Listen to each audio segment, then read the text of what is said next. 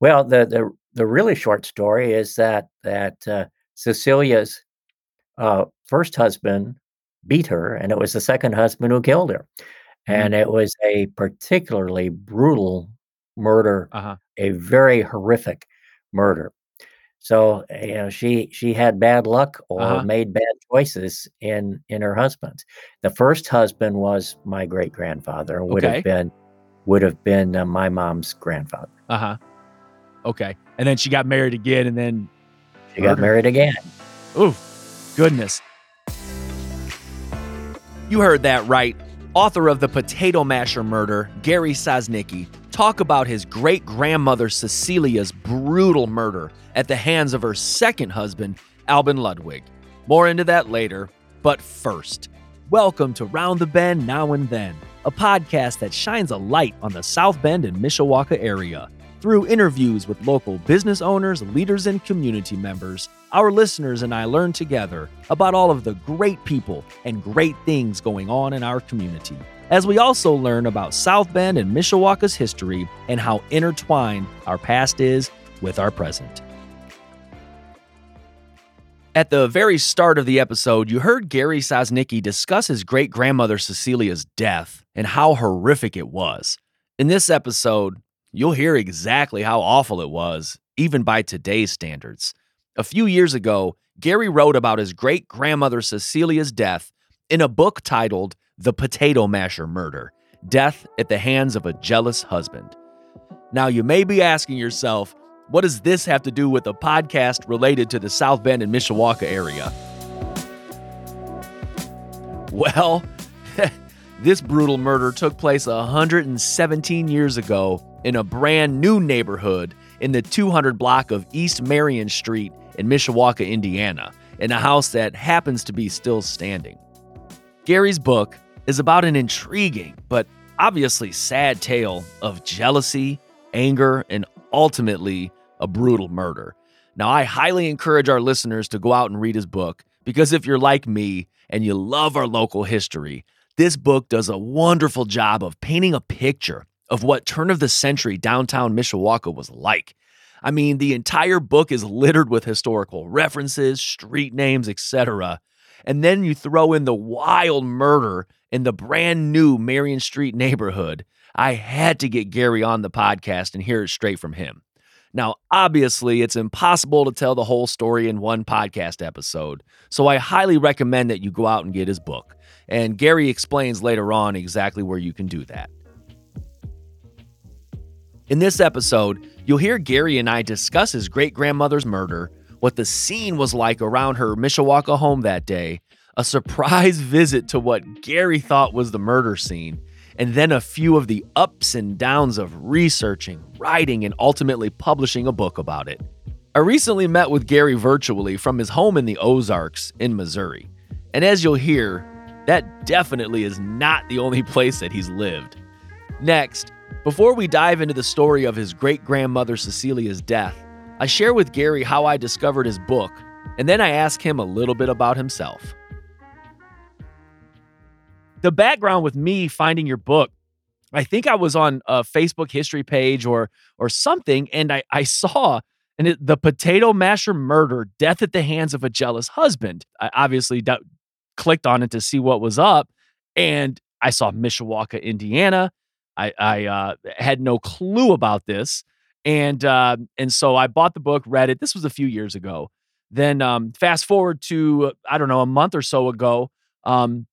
I let my mom borrow the book, and then so she had given it back to me. That's when I took a picture of the book and tweeted it on my Round the Bend 574 Twitter account, because I'm always want to lift up local books and businesses and things like that.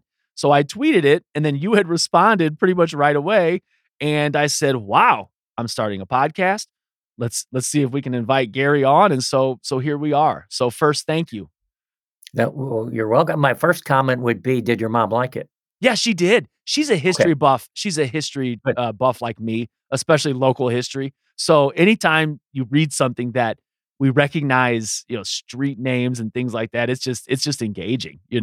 Plus, it was quite the crime. So it's Yes, it was. Yeah.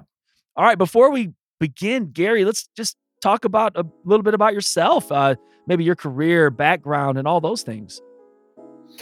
I'm a native of the Chicago suburbs, and I went to college at the University of Missouri to study journalism Uh huh. and met my wife in copy editing class. We got married on graduation day and graduated in the morning and got married in the afternoon. Our parents met each other for the first time, and multitaskers from the beginning. Wow. We worked for a daily newspaper in Jackson, Tennessee. Then we Uh-huh. worked for competing newspapers in Southern Illinois, and then we started buying our own newspapers. And we bought our first weekly newspaper in a town of 907 people, Wow. and just about as many loose dogs.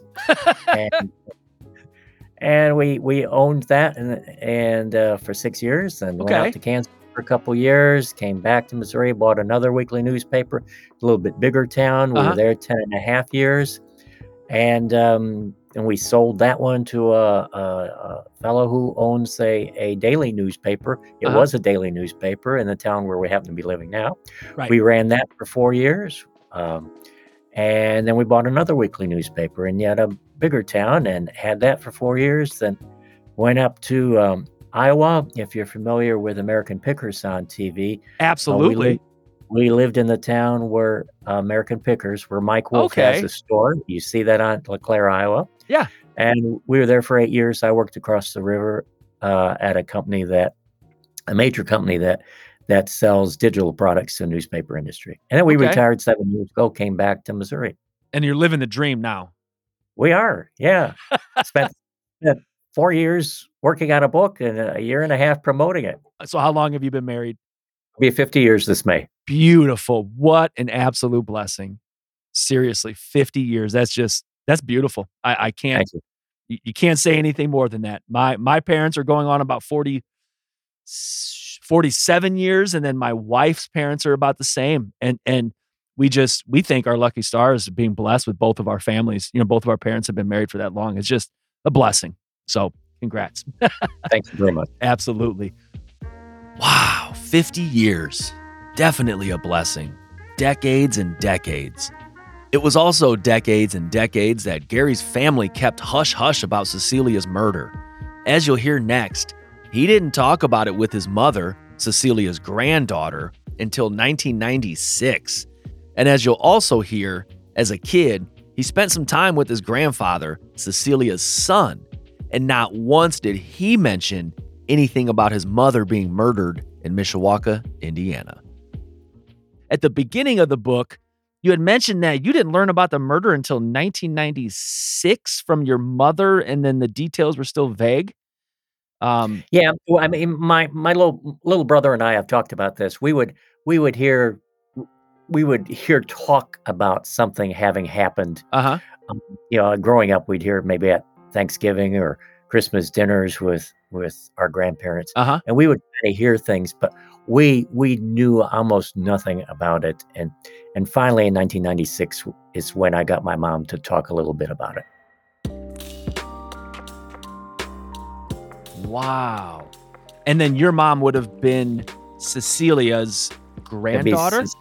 Cecilia's granddaughter, right? And then you had mentioned your grandfather, which is Cecilia's son. My grandfather was Cecilia's son. And you had Right. mentioned him hanging out with him like in Chicago as a child, and he really never Yeah. said anything. He took me to Cub games. Wrigley Field, God, We love sat once behind home plate at Wrigley Field. I think there were $3 tickets back then. Uh-huh. And right in the first row, and my grandma had told me on the when I left with him, don't let him stop at any taverns. Well, we stopped at a tavern, and then we got to the ball game, and she was able to count the number of beers that he drank because he would put the beer on the wall there behind home plate. So And he never said a word about his mother being murdered. no, huh? no, he would have been 14. He would have been 14 years old when it happened. Okay. One of the things that stood out in my head most of the time that I was reading the book was what that entire scene must have looked like in turn of the century Mishawaka, Indiana. To get a picture of where this occurred, the 200 block of East Marion Street is right off of Main Street near the old Battelle School, which is now Battelle Apartments. Marion Street literally runs parallel with the Grand Trunk Railroad tracks there, so their backyards are very close to the tracks. Now that neighborhood is an old one with lots of homes that are very close together. But in 1906, it was a new subdivision, and only a handful of homes were on Marion Street. Main Street wasn't even named Main Street yet north of the river, as it was called Bridge Street. And it wasn't even paved yet. The now historic Main Street Bridge was just being built, so I'm sure nobody in the Princess City could have imagined the scene inside and outside of that house on Marion Street. Next, you'll hear Gary describe the scene inside of the house on that fateful day. Love to kind of get your thoughts about the actual crime and some of the events that surround the murder. And while I want my listeners to read the book, so we don't have to go through every single detail about it. I really, as I'm reading it, I just wow. Some of my wow moments. The first one. Now, listeners, this is turn of the century Mishawaka, Indiana, and the scene. I just couldn't imagine that scene. Talk to me about what that scene would have looked like. The fire chief opened the door to the closet, the walk-in closet, what today we'd call walk-in closet, and discovered a body on the floor. He said, he testified that she looked like a real half-baked chicken. And that was my great-grandmother, Cecilia Henderson Hornberg Ludwig, who was dead on the floor there. The fire department was called to the scene without talking about the different scenarios of what may have happened. The fire department was called to the scene between 1:30 and 2:30 on this Tuesday afternoon, when neighbors saw smoke coming out of the upstairs window, and the front door was locked. So they went through another upstairs window with a hose, and they had what basically was a type of fire extinguisher from that era, and they saw smoke. And they saw a man on a bed who was all bloody. Okay, and that would be Albin, and, right. and he was suffering from cuts. And so what in the world's going on here? Right. So they managed to extinguish this fire in the closet. They discover it's coming from the closet. They open the closet door, and it's going to the roof and putting that out. They put the fire out, and there's this charred body of a woman, nude charred body of a woman on the floor. And they're amazing. Like, it seems like half the town saw her there, because there was very little security then. But so that was the scene. You've got the bloody husband on the bed, and you've got the dead wife on the floor of the walk-in closet. Whew. Man, imagine that. Smoke is detected in one of just a few of the new houses in a new housing development. The firemen show up, probably thinking they're just going to extinguish a fire, and they discover a charred body in the closet, and then a man who was all sliced up and bloodied. Imagine being that firefighter. Definitely not your normal early 1900s Mishawaka fire. When you read about Albin's wounds in the book, it's pretty descriptive. Next, I asked Gary to elaborate about those wounds. You mentioned Albin was bloody. Talk to me about how he got bloodied. Well, we believe that Albin sliced himself up to make it look like self-defense. That he had a razor. They found a razor, an old-fashioned razor on the floor. And when I did my book presentations, I had all these props, like including a potato masher. That I did not have a razor. You did not have a rusty razor, no. But he sliced himself up on the neck and the arms and the legs, and one of the wounds on his leg was 3 inches deep. Ugh. So he apparently thought to make it look like Cecilia had done this to him. Uh-huh. That would have been impossible. Right. But that's how they found him on the bed. Oh, man. Again, what a gory thing to discover. Whew. Well, that's what the firemen discovered inside of the house. But imagine being a neighbor or a townsperson at that time outside of the house, because that was quite a scene as well. Then the scene outside of the house, as I'm reading it, again, I'm just picturing turn of the century, Mishawaka, Indiana, Marion Street. Our listeners right now, if you're familiar, it's more of a neighborhood with houses close together. But as you described in the book, there are only 5 houses. Only 5 houses. It was new. It would be like Yeah. a subdivision, just with a few houses. But I can only imagine the scene once the neighbors outside knew that there was a dead woman inside, like you said, like baked chicken, like the fire chief said. They dragged Albin out on the roof. Out of the window, yeah. Then So there's on top of a porch. There would be So the porch, and all of those houses have porches. So he came out the window and then brought him down and put him on a cot outside, and then it became, I guess, such a big public scene that they brought him back inside the house because the fire was out, and put him on a couch. I mean, it's just when you describe. Yeah, I'm glad they brought him back in because, like you described it, I mean, he's on a cot. His legs were twitching. You mentioned the gashes, and so anyway, that to me is just wild, So you have that scene in your head, all of that commotion and all of that awfulness. Well, you won't believe who happened to stumble upon all of that. You'll hear about it next. Speaking of the scene, Cecilia's mother, Mrs. Henderson. What is her first name again? I forgot. Anyway, Mrs. Henderson, Cecilia's mother, just so happened to be pulling up to visit her daughter's. Yeah, she took the train. And the train, our listeners on Marion Street literally runs parallel. The Grand Trunk Railroad track.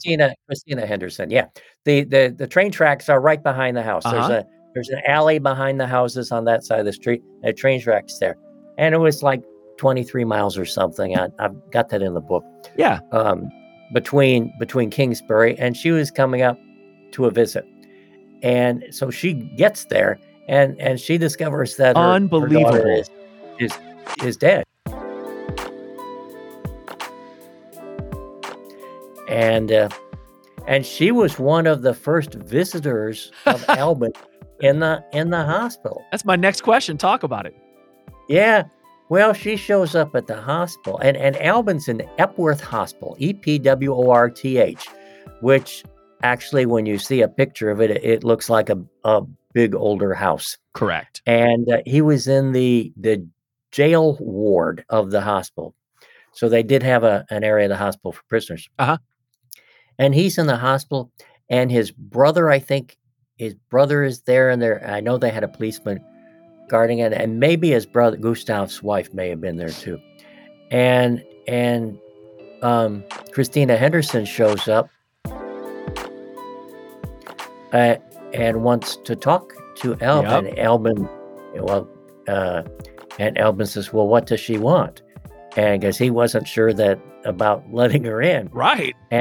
But she came in, and she just wanted to make sure that she could be the administrator of the estate. She didn't come in with a knife or anything, right, to attack him. But just when I read that, and that's my next question, was the mother of the woman who got murdered went to the suspected murderer's hospital. I mean, just amazing. And like you said in the book, really, it's just she was calm and everything. She really just wanted to be the administrator or whatever.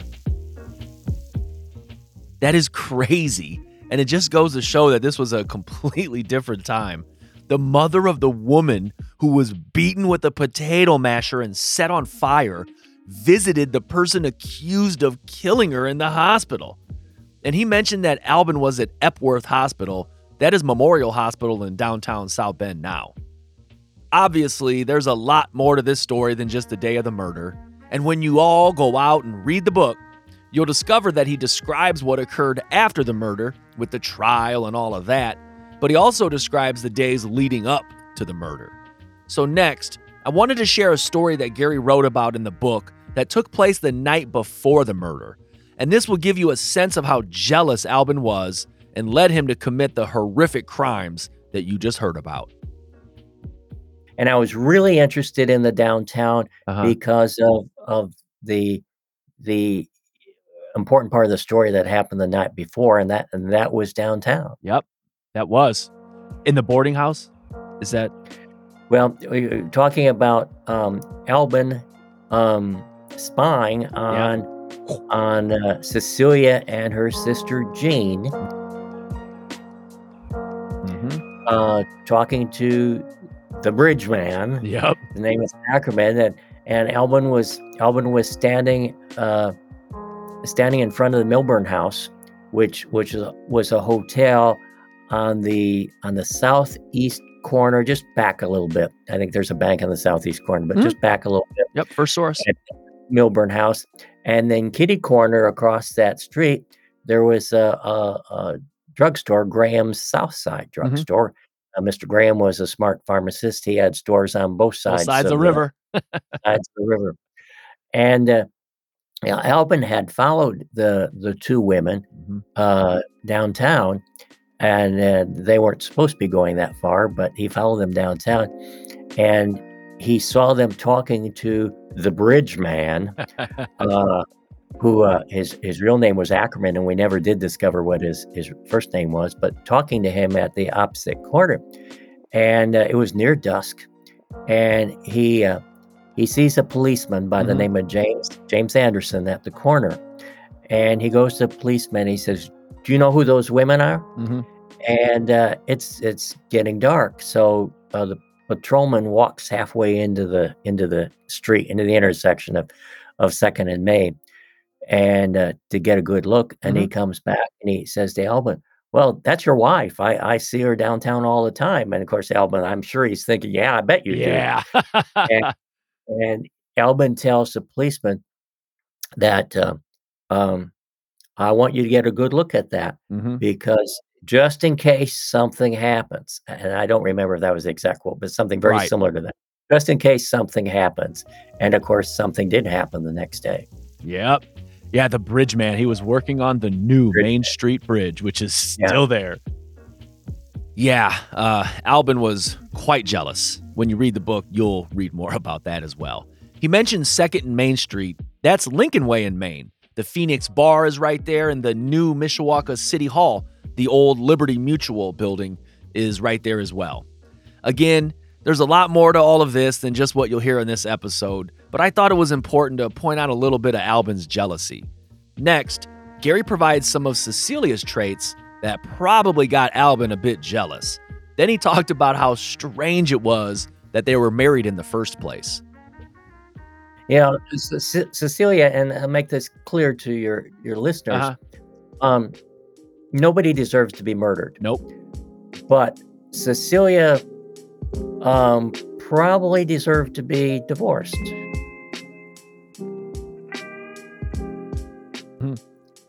Right. She was a, politely to say, modern woman. Oh, again. Yeah, modern woman. Yeah, that's your chapter in the end. That story ran in the paper on the day of her death, and which I found it amusing. Wow. But yeah, she was flirtatious, if not promiscuous. Right. And poor Albin. Albin had a temper. Yeah. Cecilia had a temper. Yep. They were mismatched physically in size. Cecilia was bigger than he was. Wow. It was just a strange marriage. It's still a mystery to me how they found each other. And she was divorced. She was living as a domestic for a reverend. I think his name was H.B. Townsend in Elkhart. Yep. And they met and Albin was was running a saloon that he'd Yep. bought in Elkhart, that he apparently went broke running a saloon, and how in the world they met and fell in love. A brief word from one of our sponsors. I want to thank Augie's Locker Room for sponsoring this episode. If you've never been to Augie's, let me tell you. Augie's Locker Room is a Notre Dame sports memorabilia and gift shop. And folks, the words memorabilia and gift shop really don't sum up the place. You walk into Augie's, and it is literally like a Notre Dame sports museum. From leather helmets to autographed footballs, championship rings, game-worn cleats and gear, and even my favorite football player ever, Joe Montana's jersey. Augie's Locker Room is located a quarter mile from Notre Dame at 1811 South Bend Avenue. If you're familiar with Studebagels or Tap House on the Edge restaurant, it's right in that same plaza. I highly recommend that you stop by Augie's Locker Room. If you have a loved one in your life that's a Notre Dame fan, stop by and find that perfect original gift for them. If you're a Notre Dame fan, stop by Augie's and buy that perfect gift for yourself. You deserve it. And at the same time that you're shopping and looking at all the historical memorabilia, you might learn something you didn't know about Notre Dame sports history from Jim, the owner. He's a great dude, very knowledgeable, and most importantly, passionate about Notre Dame and the South Bend and Mishawaka area. Again, check out Augie's Locker Room at 1811 South Bend Avenue. Their phone number, get this, 574-277-ND. So 574-277-6363. Check them out at their website, augieslockerroom.com. And I also put that link into the show notes so you can check them out there. Or you can find them on Facebook, Augie's Locker Room. Now, back to the episode. Albin was ultimately convicted of Cecilia's murder and sentenced to prison. Even though he was convicted of beating his wife with a wooden potato masher, then setting her body on fire, slicing himself all up, he was paroled after 16 years in prison. Next, Gary describes that and how they found out how Albin was buried in an unmarked grave. Albin was paroled. And Yes. when our listeners read this book, if you're like me, there's nothing was going through my head at all that this man would be paroled. It was a given. Once he was guilty, he's in jail the rest of his life, if not the death penalty, but at least the rest of his life. The dude was paroled in 1950, 16 years later, and then he died in 1954? Yeah. Wow. Yeah. And that was something that in my research that I was asked by the publisher, is this normal? 16 years, just Right. like Matt, what you're asking. And it turned out it was. Wow. Of the 12 or 13 similar murders that I found during that decade in Indiana, if they didn't hang you, you got out after 15, 16 years. Wow. And there were some who were hanged. You know, if the guy went into a department store and shot his wife to death publicly, you get hanged. Right. But 15, 16 years was pretty common. Wow. I mean, I just found that amazing. And then I found it just amazing that here is some old retired guy in the 50s, and you had said something about he might have just died a lonely old man, or I don't know, but it was wild. because he's in an unmarked grave. Yeah. In Rice Cemetery in Elkhart, and we could not find an obituary anywhere. Wow. A death notice anywhere. That was something where I went personally to the microfilm of the Elkhart Truth at the library to look for, and we went through. We could not find. Wow. And one of his descendants who helped me with the book. It would not be a direct descendant. She found it in a book that the funeral home published of people it had buried. Oh, wow. And that's where we got the Social Security. I couldn't find anything in Social Security records. I love history, and especially our local history, because it's close and accessible at any given time. If I know of a place or something of some historical significance from our area, I can literally drive out to those places myself and just imagine what it was like at whatever moment in time. And where this horrific murder took place is literally in the middle of a city now and only about 3 miles from my house.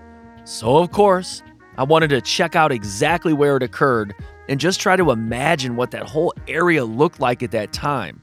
The murder took place in a house on the north side of Marion Street between Christie Ann and Sarah Street. So I've walked or driven past it several times, and since it's in the middle of a residential neighborhood, and also the fact that the house is still standing and has people living in it, you just can't stand and stare in the middle of the street. You kind of have to be discreet as you walk past. And as you'll hear next, there is still some question over what exact house it is. The actual house that the murder took place in.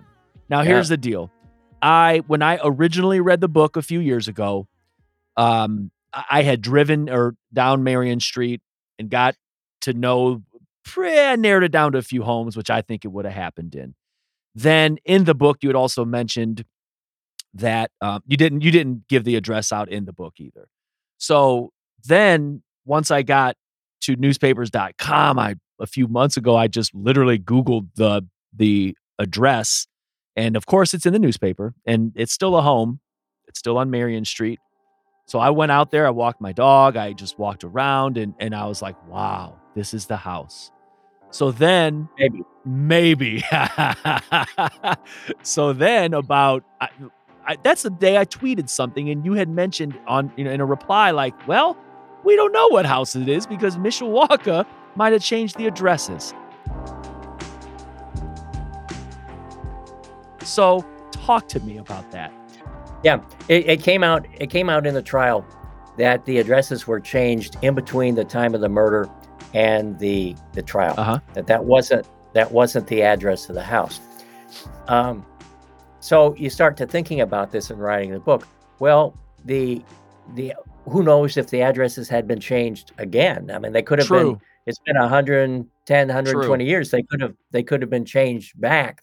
So it's not it's not safe to say which house it was. Plus, there's people living in the house, and I talked my way into the house that I thought it was, and the owner and I really handled it badly. Well, if he's listening again, I apologize. I said, well, we're stalking. We're outside the house and waiting for him to come home from work. Wow. And I say, hey, I want any chance I could see your house. My great grandmother was murdered in your house. And he goes, oh, I wish they had told me that. And that really my gosh. But he did let me in the house, and I went upstairs into the closet. So I could say I've been in the closet, except. You read the book. Uh-huh. There is, we know the addresses may have changed. There is a big clue in the book as to which house that might be. I am behind my screen right now. I've spent the last half an hour looking at a picture of the houses on that street, one that I took. And it could be any one of 4 houses. Wow. Because there were 5 houses on the street, and I've looked, there were 4 houses, and looked like they could have been built by the same contractor. It's a little bit different designs, but they could have been. The addresses have changed. Mm-hmm. There is a clue in the book. Which one? I now think, of course, these houses could have been remodeled over 100 years ago too. Mm-hmm. But if you read the book, you get an idea of, gosh, could it be that house because of a feature in the front of the house? So I will leave it at that. We will leave it at that. We will leave it at that.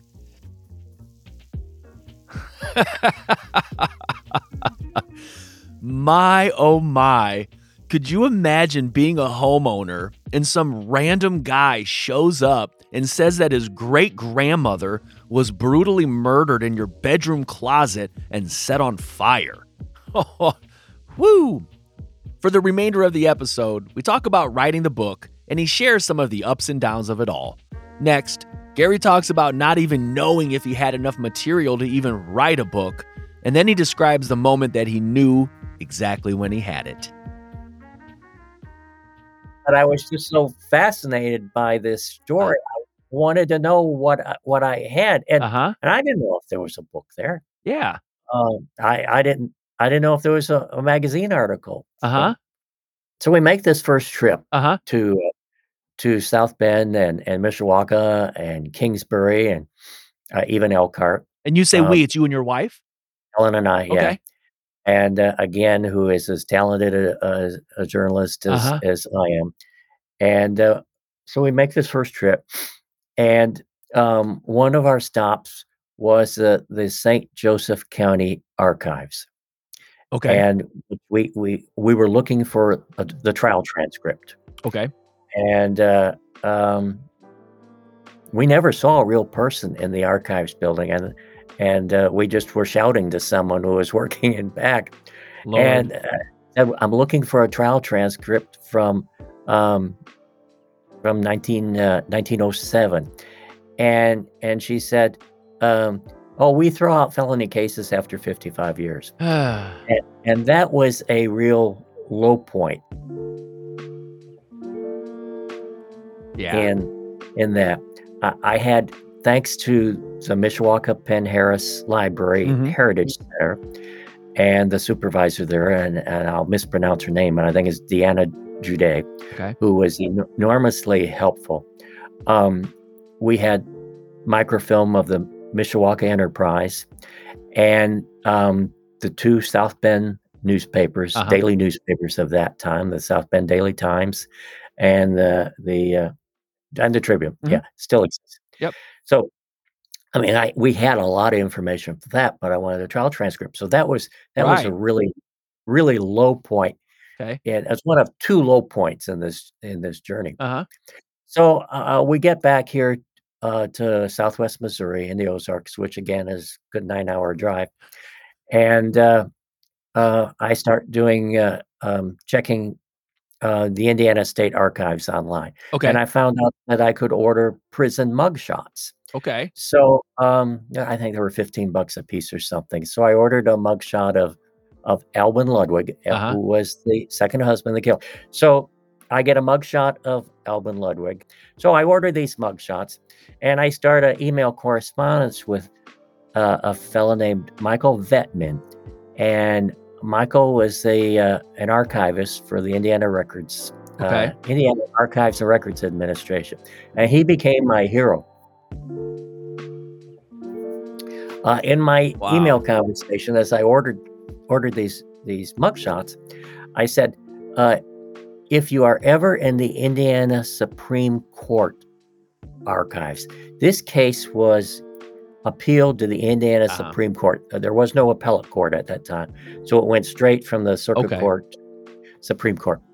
And I said, I'm looking for the trial transcript. And, I figured, well, if it didn't exist in one place, it's not right. Of course. Yeah. So barely a week later, I get a phone call from Michael. And Mr. Sosnicki, I've got it. Wow. Holy cow. So, and this is, it's getting to be fall and the weather is turning bad. And I said, okay, as soon as we can, we're going to Indianapolis to see it. So that, when we went to Indianapolis on that trip, and that was January of 2017, had to wait for the snow to clear. That was when I really knew I had enough material for a book. Next, Gary shares what the biggest challenge of writing the book was. What were some challenges in writing the book? Well, the biggest challenge is that you guys are 9 hours away from me. And that's funny you said that, Gary, because I have a question later on about the challenges of trying to research a book and write a book being that far. So let's go for it. Well, all right. Well, initially, of course, back in 1996, Right. there wasn't a newspapers.com or an Right. ancestry.com or genealogybank.com was the third software that I used. That didn't exist until I started again in Uh-huh. retirement. But but you guys, when I really started doing the research Mhm. and needed to make trips to Indiana, Mhm. um, you're a long way, and I thought I How thought, "Gosh, I should have been writing about one of the murders I covered here in Missouri as a reporter." right. And that had to have been a challenge living 9 hours away and writing a factual based nonfiction book. Speaking of traveling to the area, I asked him what his first impressions were of the South Bend and Mishawaka area. And he also described how important it was for him to walk through the city to get a sense of the whole area. It would be hard to tell the story of Cecilia's death and everything surrounding that. It'd be hard to tell that just from your home, like you had to travel here. Um, Yes. what, and you had to hear specifically to the Princess City herself, the city of Mishawaka. What were your first impressions of our area here in northern Indiana? Um, I had made one trip to Indiana to Northern Indiana as a kid. From My Chicago, dad so it is close. Chicago, yeah, my Yeah. my my dad took me on a business trip once to Elkhart. Uh huh. So that was my one experience there. Um, I've traveled all over the country. Yeah. Mishawaka seemed like a very nice city with the river going through it. Right. Um, I did a lot of walking on my last trip to Mishawaka before I'd finished writing the book. Hmm. I walked all the distances that are described in the book Right. so that I knew how how long in minutes it would have taken Alvin to go to Graham's North Side drugstore. How long it Yes. would have taken Cecilia and her sister to walk to what was called the Four Corners the night Yes. before. So I did all of that. So I got to see a lot of pretty stuff. And that's ironic you mentioned that because obviously 1906, I mean, there weren't automobiles or anything like that. And so that's the majority of the way that they got around. And everything was in that area, but it's still not close up at Yeah. Albin and Cecilia's house, all the way south down to the Four Corners you mentioned, which is to our listeners, it's Lincoln Way and Main Street now. Um, Yeah, it was Bridge Street. 2nd Street back Oh, before it was Second like Street. You're right. It was yeah, Second Street. yeah. Um, I had to look that up again today. As you probably know by now, I'm kind of addicted to researching old newspaper articles because you can learn tons and really get a feel for what it was like at the time. Next, Gary and I talk about that and how the great majority of this book was written based off of newspaper articles at the time. I asked him how hard it was to craft a story based just off of the articles. And the like we talked about, there's no internet, there's no television, heck no radio. The great bulk of your research came from newspapers and from Yes, the, that's the trial wonderful. transcripts, Yeah. right? Yeah, we had a journalism teacher. He taught history and principles of journalism by the Uh-huh. name of Dr. William Howard Taft. So, it was a great name. He was Uh-huh. probably born in the Taft presidency. And he taught us that newspapers are a tool for historians. Mhm. And when I've done my public speaking about the book, I repeat that and say, what are we gonna do? What are historians gonna do if newspapers cease to exist? And then, of course, being a journalist, what are we all going to do if Right. newspapers cease to exist? Right. And I do worry about that. So much information is packed in there. I mean, Yeah. tons. However, you still, in doing all of that research, you had to craft the story. It's, you could throw 20 newspaper articles on somebody's desk and you still couldn't craft the story. I mean, so how hard was that to take in all of that information and then tell it in a book? And you did a great job of telling the story. Thank you. Thank you. It wasn't well, there was a lot of labor involved, Uh-huh. but structuring it wasn't difficult because I'd Okay. spent, 43 True. years as a newspaper reporter. I owned newspapers, but I Uh-huh. also wrote during most of that time. True. And once I knew what my lead was, Okay. which became the first chapter. When you're doing an interview when I'm doing an interview for a newspaper, I'll make a note. I'll take a pen and write in my notes, lead. When I'm doing that interview, that's most important. That's where I'm starting with. And I knew what I was going to start with in this book, which was the night before, because I think that what happened the night before was dramatic. So from that point on, I talked about the history of the families, which the publisher made me cut down significant. No, it wasn't a publisher made me cut that down. One of my beta readers. I guess that's where I'm not a real author, but the beta readers, the people you send it to. Hey, what do you think here? You got to cut that down. Okay. So I did that, and then I went pretty chronologically through the story. Yeah, it's hard to take a ton of information like that and craft something that the reader can understand, and he definitely does a real good job of that in the book. Next, Gary tells you all where to go buy his book. All right, well, hey, where can our listeners purchase the book? Where's the best spot for them to go? Well, I need to mention my publisher first. The Kent State University Press website sells it, but they can go on to Amazon and Barnes & Noble. They can go to the Mishawaka Barnes & Noble. It won't be in stock there. I wish it was. It probably is not in stock there, but you can order it through Barnes & Noble. They can get it. So just about anywhere where you can order a book, you can get it. Awesome. Thank you for listening to another episode of Round the Bend Now and Then. I truly appreciate you spending your valuable time listening. A huge thank you to Gary Sosnicki for meeting and sharing your journey writing The Potato Masher Murder.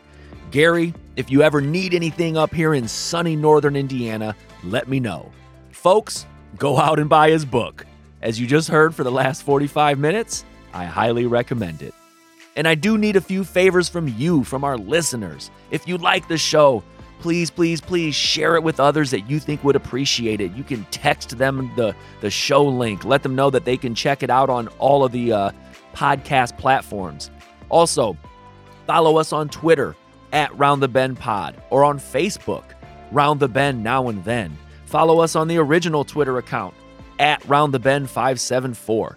If you have any feedback, let me know. If you have any ideas for episode topics, let me know. If there's something that you think I can improve upon, let me know. Email me, roundthebend574@gmail.com, or message me on Twitter or Facebook. Thank you again for joining us as we learn more about South Bend and Mishawaka's Now and Then.